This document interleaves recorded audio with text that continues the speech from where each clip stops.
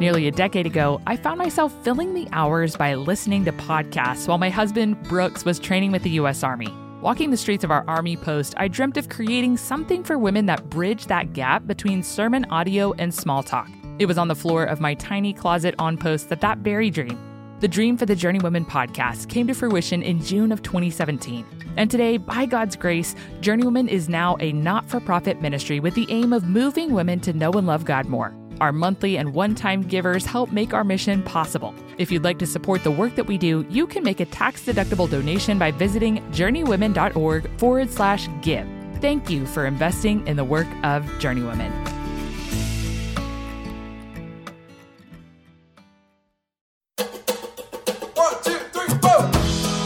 Welcome to the Journeywomen podcast. I'm your host, Hunter Belis. Life's a journey we were never meant to walk alone. We all need friends along the way.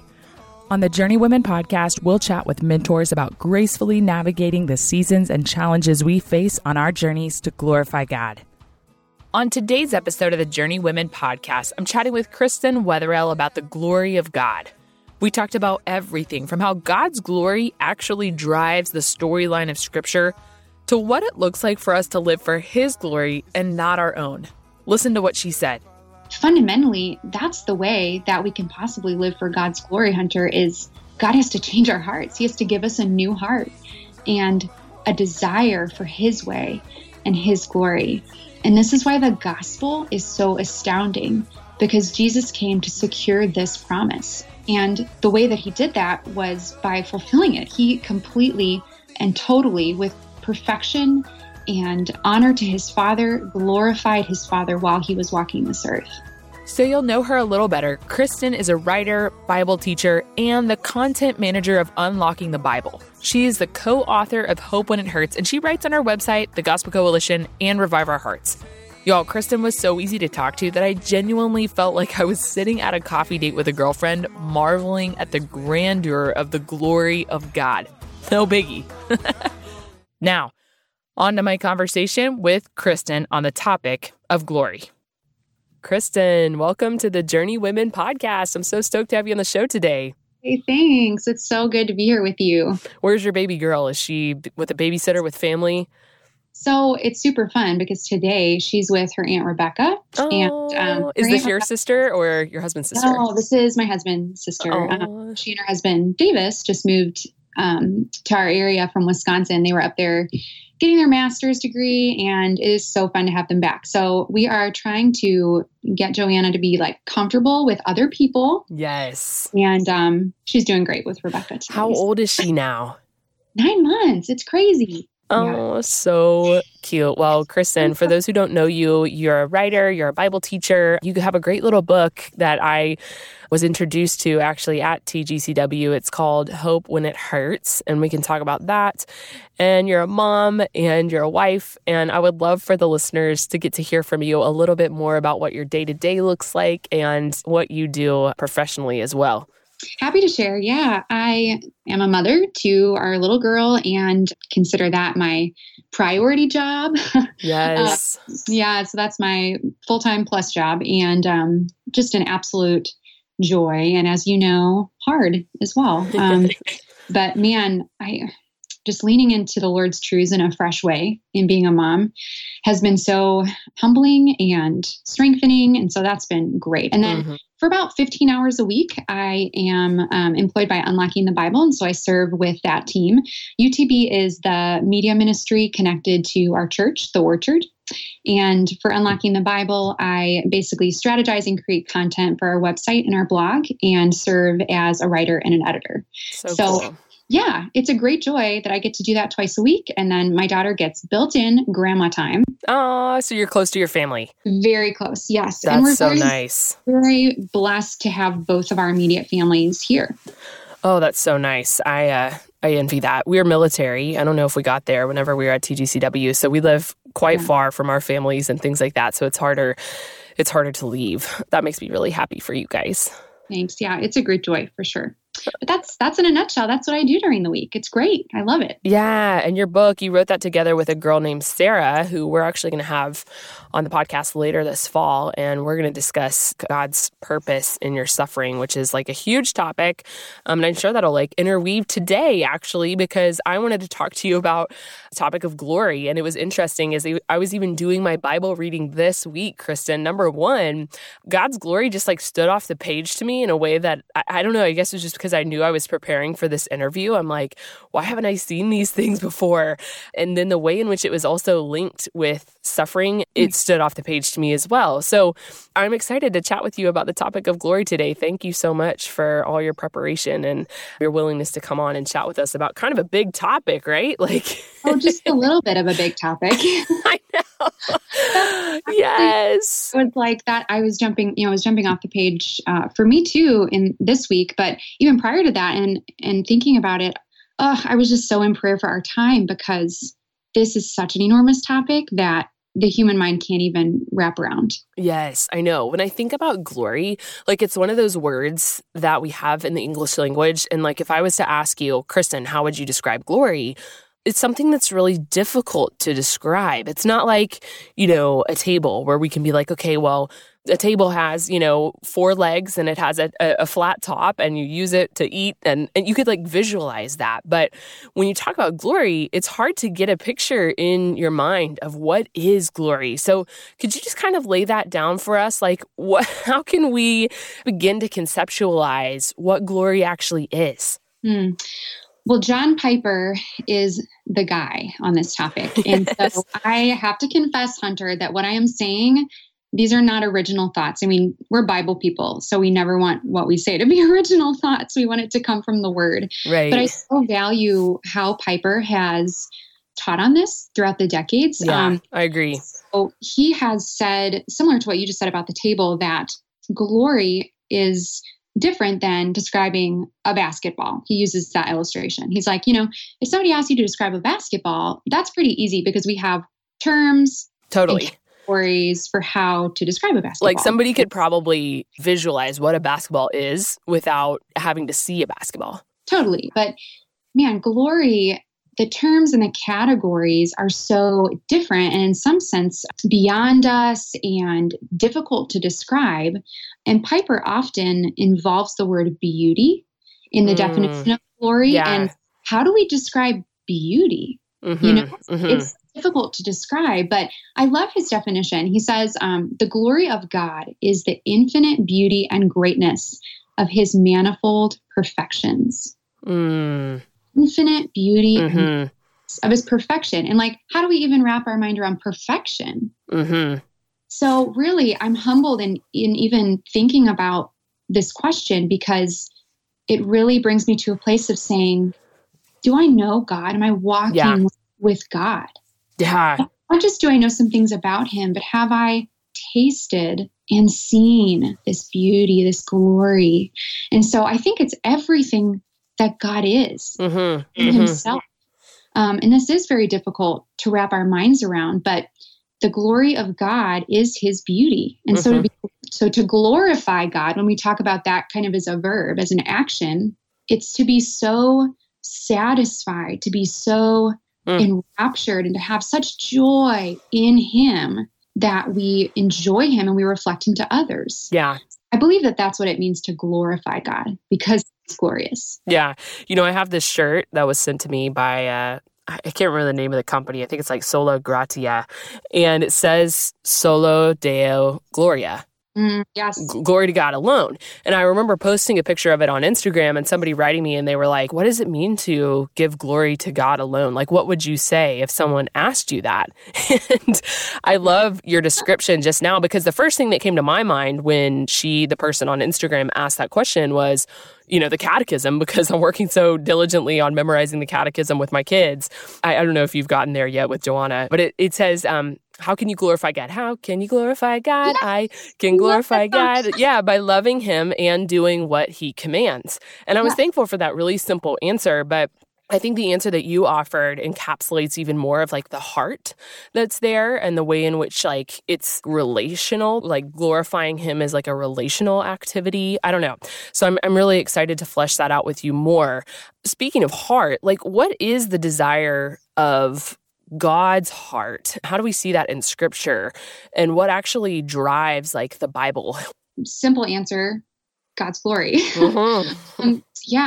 To think that God, out of his infinite beauty, his greatness, that he shared in Father, Son, and Holy Spirit. So there is this perfect divine dance, I believe, as Tim Keller calls it. And God was so satisfied in himself that he outpoured his glory and created all things. The desire of God's heart is to exalt his glory.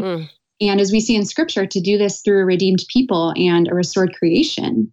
I love Psalm 19:1 that simply the heavens declare the glory of God and the sky above proclaims his handiwork. And then we read later in Romans 11 that everything in all creation, which again is difficult for us to wrap our minds around, operates toward that end. In Romans 11:36, for from him and through him and to him are all things. To him be glory forever. Amen. So I read that and I'm like, what? What does that even mean? Yeah. What does that look like? Yeah. Think about this amazing reality that God is doing all things for his own magnification. When I think about this, I come back to a couple of truths in scripture that I desire to just submit to, and that's Deuteronomy 29:29. The secret things belong to the Lord our God. I don't understand how all things, and so I'm going to be so bold as to say all things, including sin, somehow God is using sin to exalt his own glory, all things, including hard things that we go through, like you mentioned, suffering. And then everything that seems beautiful and easy and wonderful. God is doing all of this to exalt his own glory. So he's driving all of creation for his own magnification. Yes. Life is crazy sometimes, and finding time to sit down and read the Bible can be difficult. That is why I love Dwell. When I can't find time to read the Bible, I can listen to it. The voices reading the Bible are soothing. They're not your normal narrators.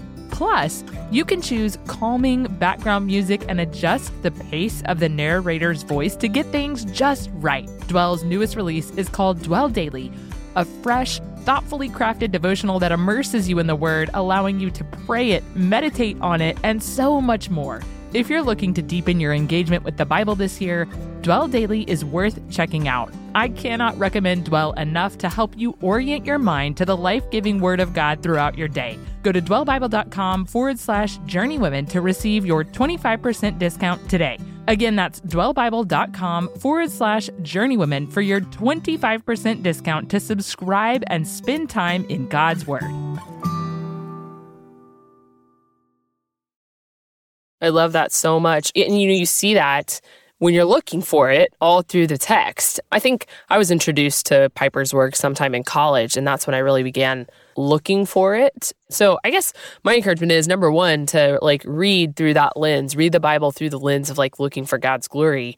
But I'd love for you to describe, Kristen, how is the story of the Bible actually about God's glory, not just in these specific texts, but all the way from Genesis to Revelation?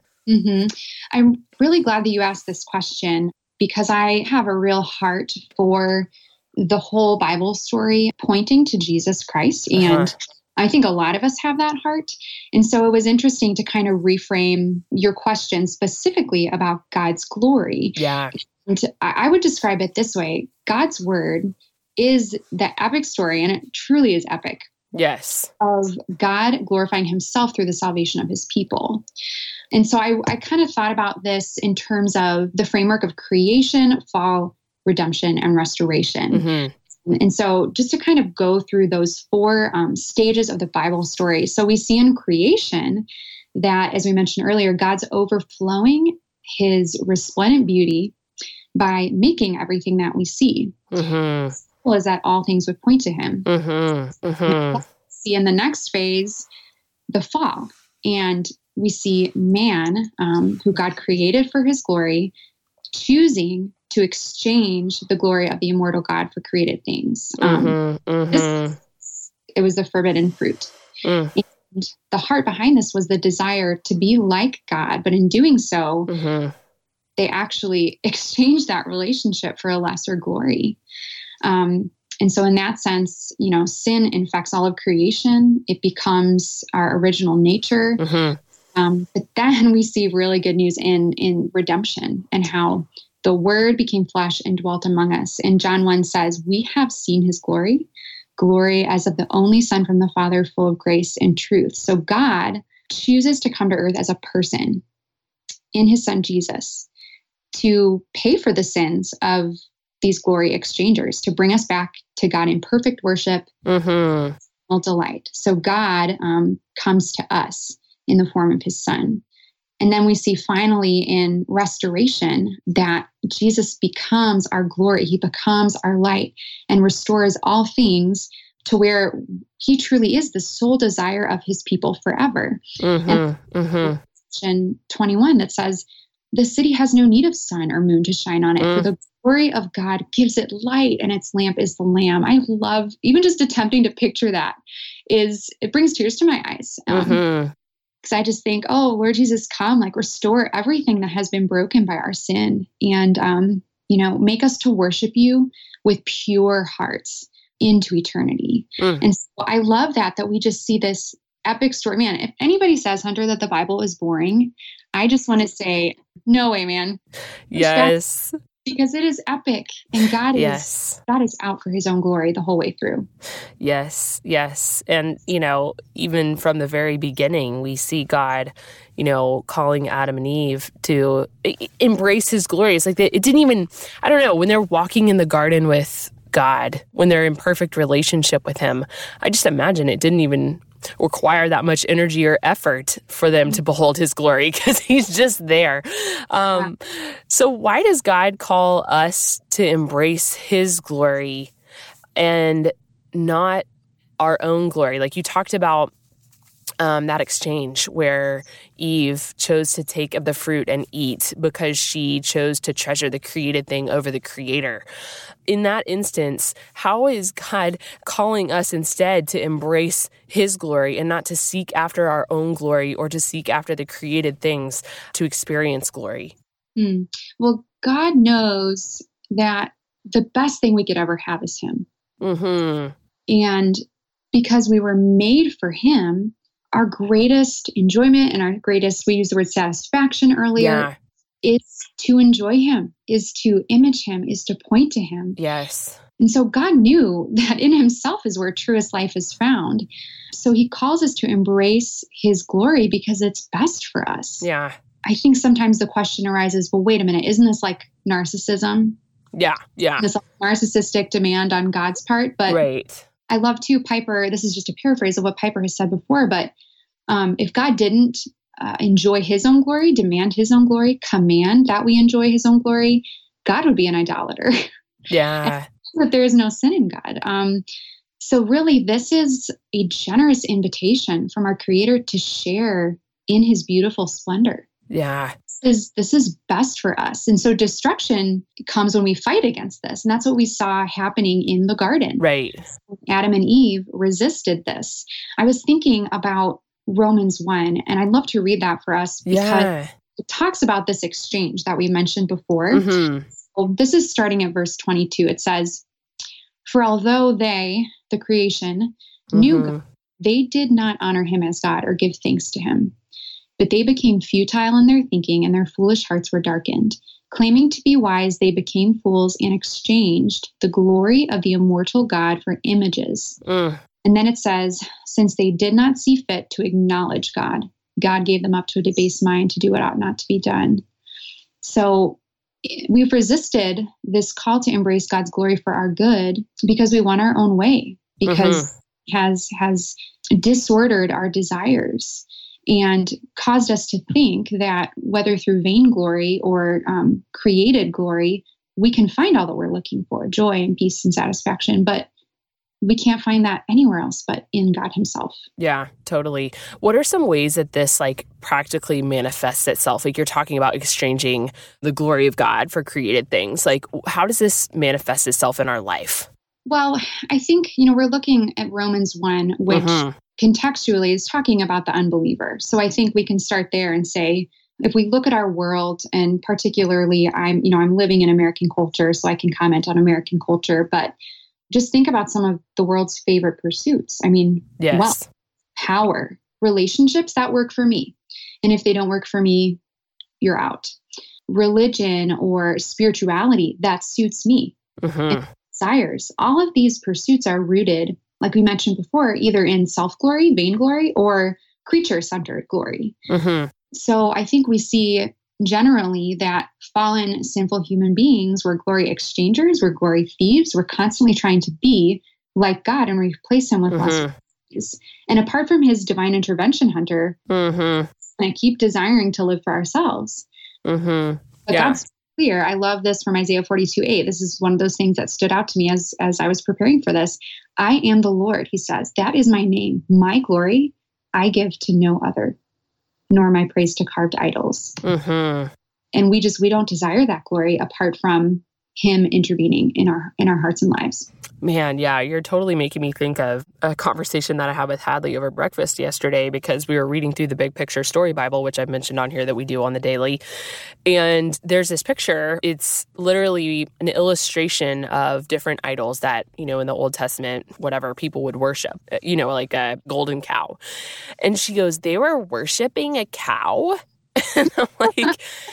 Yes. I'm like, isn't that silly that they would worship a cow? I said, why would they worship something that God made? Like, it doesn't make any sense. And she's like, that is so silly. And it was so interesting to me that at a 3-year-old's level, it made so much sense to her that worshiping a cow is so dumb to do that. And yet it's so hard for us to see, it's so hard for us to see when we're actually engaging in idolatry. How can we possibly live for God's glory and not for our own? How does God open our eyes to see the foolishness, really, of worshiping things other than him?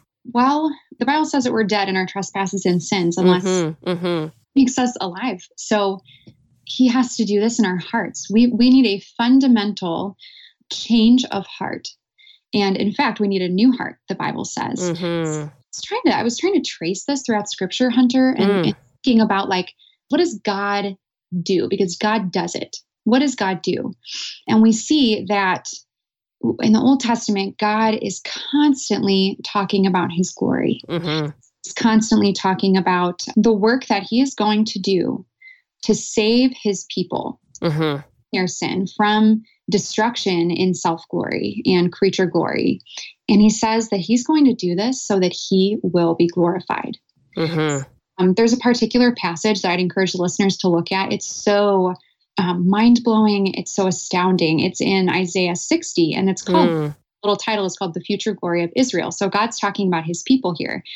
But the final stanza of this says, your people shall all be righteous, the branch of my planting, the work of my hands, that I might be glorified. So God is doing something throughout the Bible story to bring honor and praise to his name through the salvation of his people.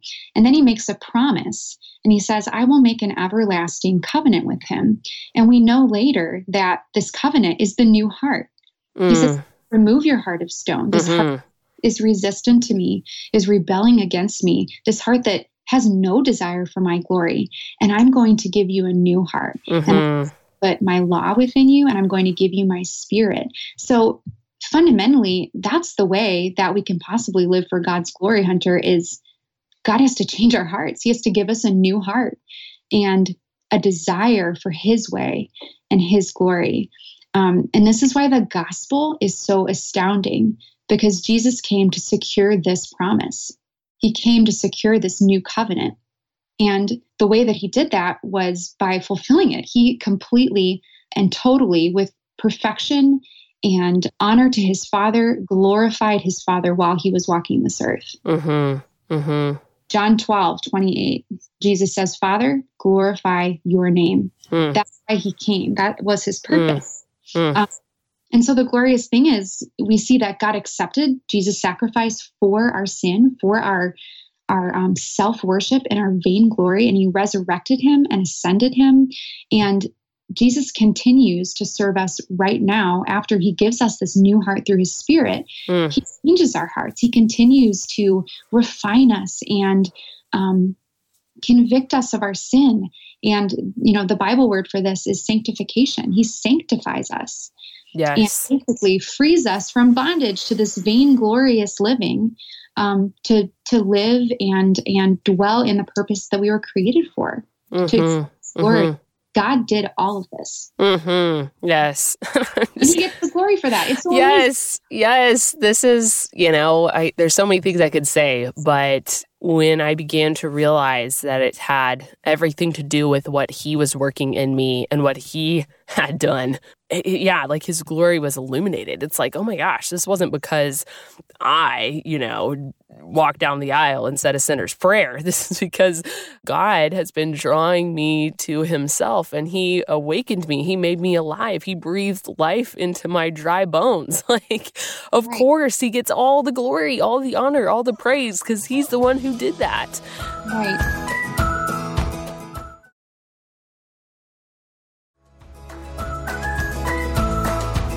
I love looking back on my history of, what God's been doing in me, as far back as I can remember, and seeing how he has continued to weed me out of myself, seeing how he does draw me to himself, seeing how he has continued the good work that he began in me.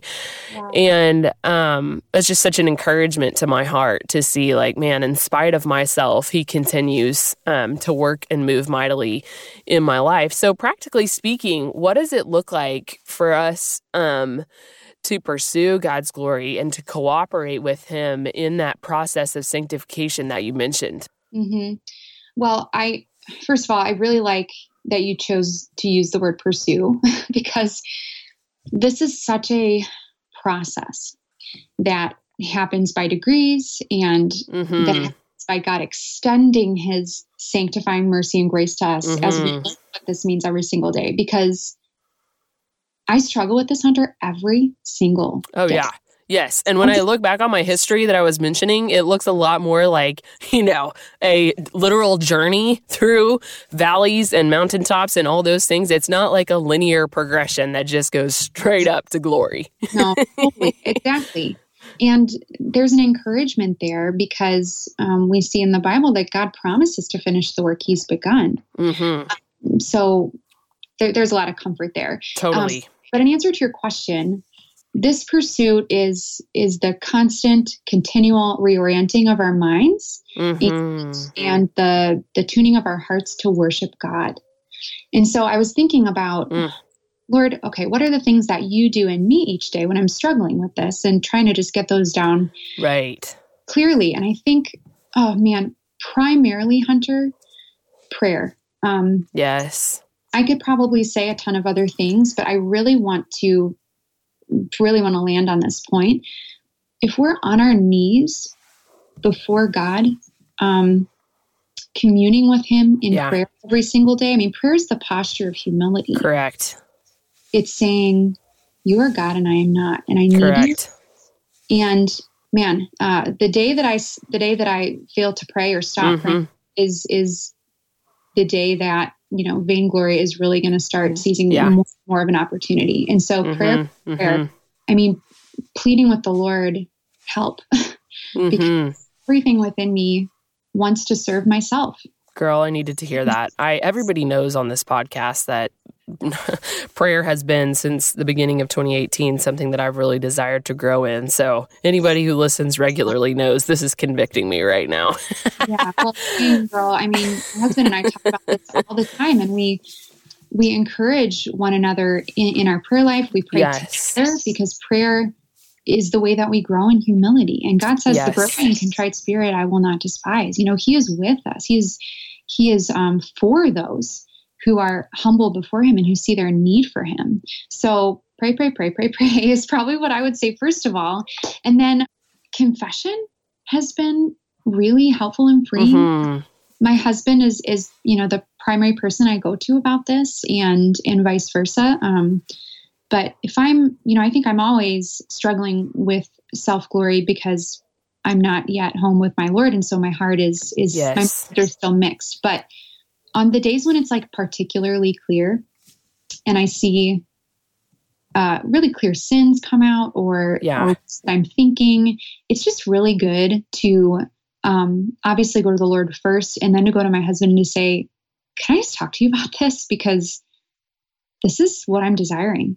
This is what's on my heart and my mind. I really want people to like me. I want people's praise. And it's so freeing to just talk it out with each other. And so maybe if it's a spouse, for the listeners, maybe it's a trusted friend. Maybe it's, a women's ministry director from your church or someone in leadership that you could talk to about this. But I just think it's good because we often find too that the person sitting across from us going, me too.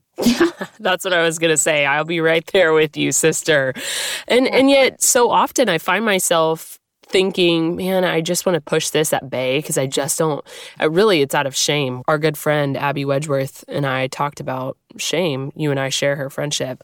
And so much of it is about shame for me, where I just don't want anybody to know that that's still a thing for me, And I have a heart for God's glory, Kristen, and yet I still find myself seeking to glorify myself every single day. Like, what is up with that?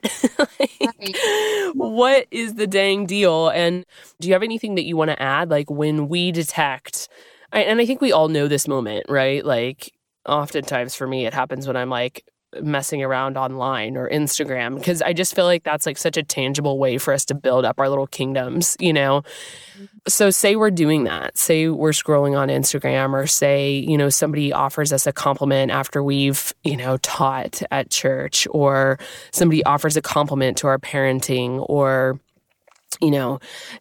something happens that, in which we see our true heart's response of like desiring to be worshipped and, thought much of. Like, what's the proper response to detecting when we're functioning as glory thieves, like you mentioned?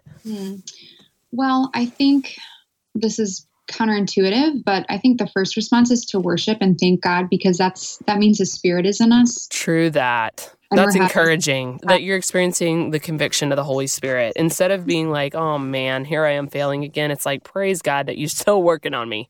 Right. And there's certainly, there's a proper place for mourning our sin. That's biblical. Right. And I think 1 John 1:9 gives us a really excellent model for how to respond when we see ourselves and our hearts going this direction. It says, if we confess our sins, He's faithful and just to forgive us our sins and to cleanse us from all unrighteousness. So again, the topic of confession, God's going to be faithful not only to forgive you through Christ, but to cleanse you, to increasingly change your heart.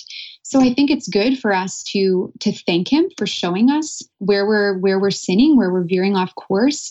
I think there's a proper place for, again, confessing and then asking God to do a work in us. And then I love this. This is not an original idea. It actually comes from Pastor C.J. Mahaney from his book, but he goes, at the end of the day, it's so helpful to consider all of the ways that I might have accepted the glory for myself, or even circumstances from the day where I got glory, maybe from people or circumstances, and to turn over that glory and that praise to God. And just, Lord, you are faithful. Like all of this comes from you. And all of this is for you, like from you and through you and to you are all for. So I think there's a really practical measure that we can take too, is when we see this, if it's not in the moment, sometimes it is in the moment. If I'm seeing this in my heart, just pausing to say, oh God, all glory be to you right now. All glory be to you. This is you. But at the end of the day, to just consider the day and to be able to say, oh Lord, I attempted to steal your glory. And, or to give Him glory. Thank you for that prayer that you answered. Thank you for how you provided for our family. Glory be to you, Lord. And so I think there's practical way that we can do that too. But the very presence of our sin and the fact that we're seeing it is the work of the Spirit. And so I think there's encouragement as well. So how do you accept a compliment, Kristen? I know somebody's come up to you before and they're like, man, I really love your book. Is there a way in which we can accept compliments, particularly when we're discussing this with like non-believers, that, exudes humility and yet offers glory to God? Well, I'm trying to think of how I typically respond, which is not always necessarily right or godly, but I tend to just say, praise God. I know. Well, if that book helped you, praise God, because that was his work. But I think turning the conversation to take a great interest in other people is really helpful too.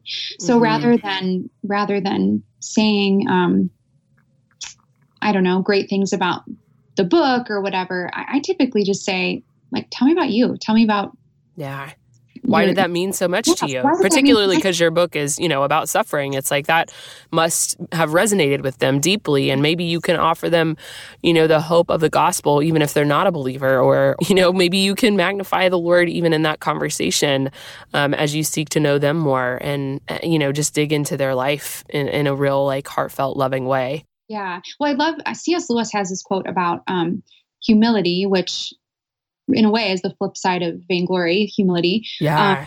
And he says, the humble man, you won't necessarily say, oh, what a humble man he is. And this is a paraphrase, but he basically says, you'll just notice that he took a great interest in you.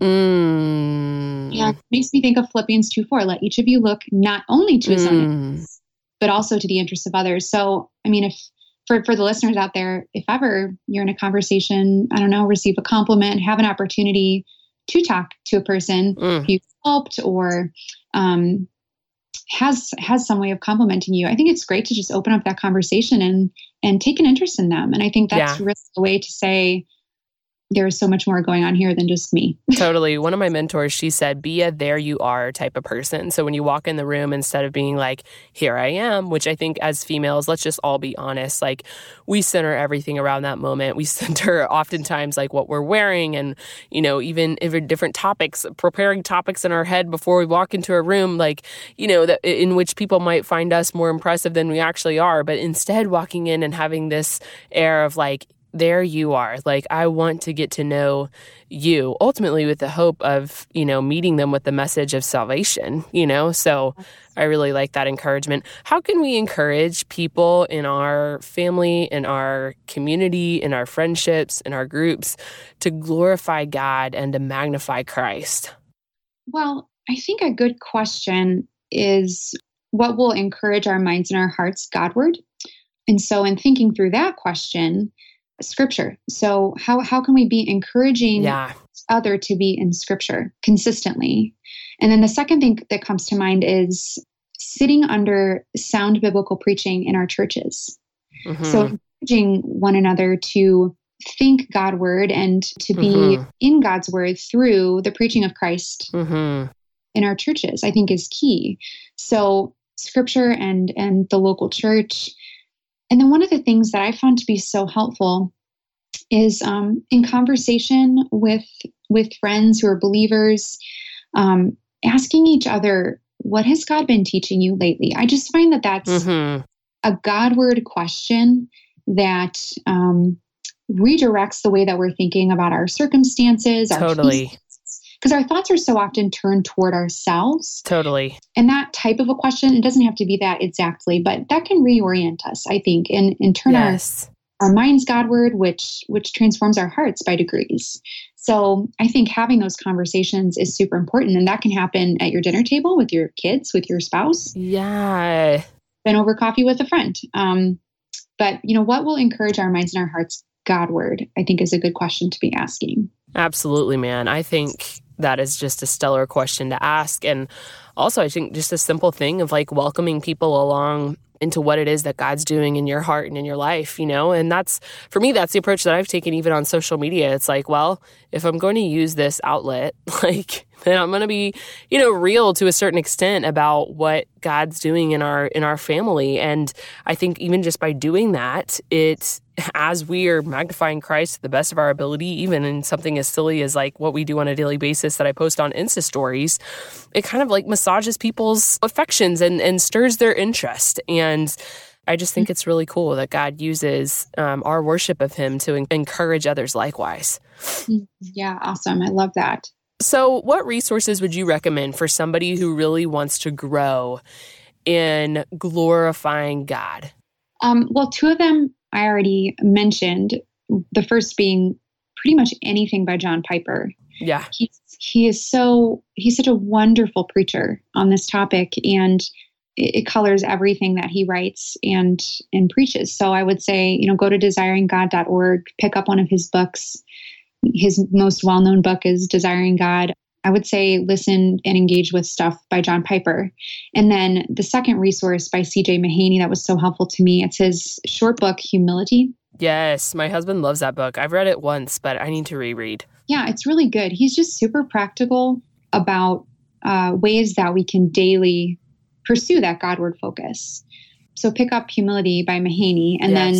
And then another one that I read this year that blew my mind was The Holiness of God by R.C. Sproul. Oh, yes. I haven't read that yet. I'm excited. So I'm working on R.C. Sproul stuff right now. I don't know why, but I had never really read a ton by him. But upon his death, I just became more interested in his works. And so I'm excited to check that out.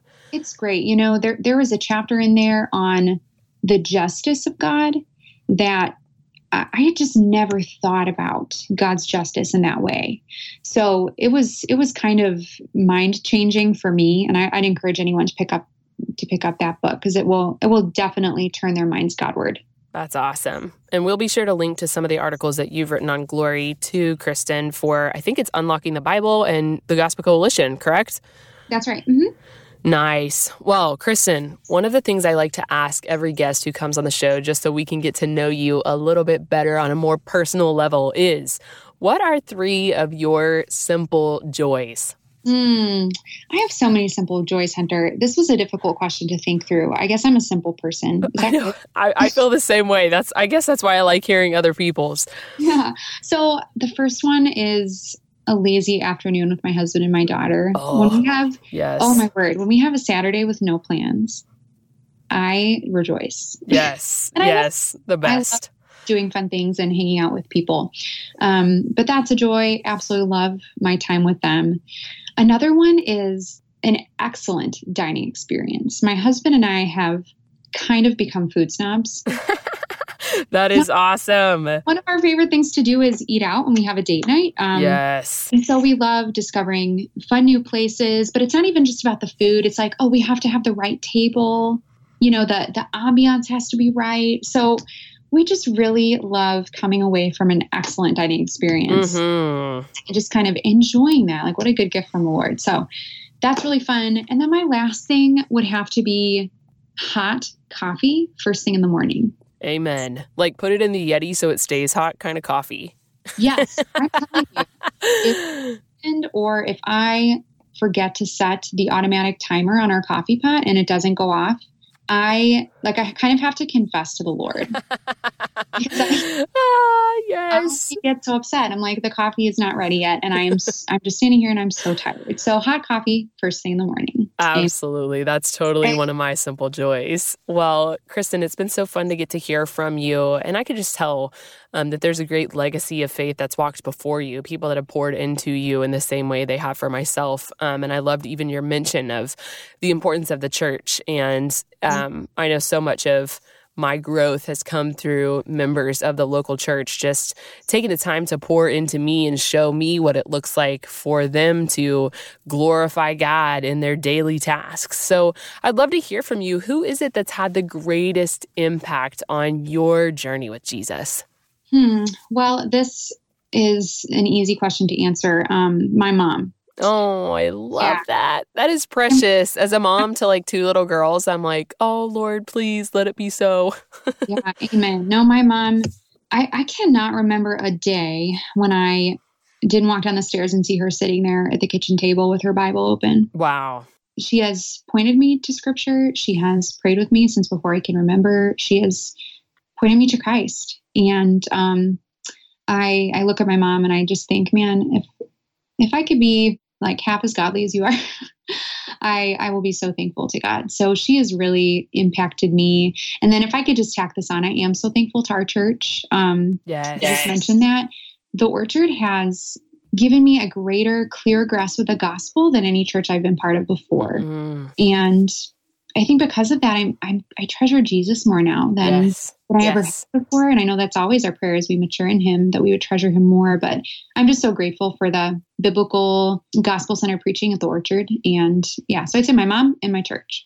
Oh, that's awesome. I'm going to have to look up the Orchard online because you guys probably post podcasts and stuff like that, right? Mm-hmm. Very cool. Well, man, that's just like a gauntlet moment for me. I remember when my grandmother, my grandfather passed away really unexpectedly, and she just began spouting off these verses from Habakkuk that I need to memorize. It's the ones that talk about how though the fig tree doesn't blossom, yet I will glorify the Lord. And I remember looking at her in that moment and thinking, man, what am I doing today to be this kind of woman when I'm 80? Because this is who I want to be.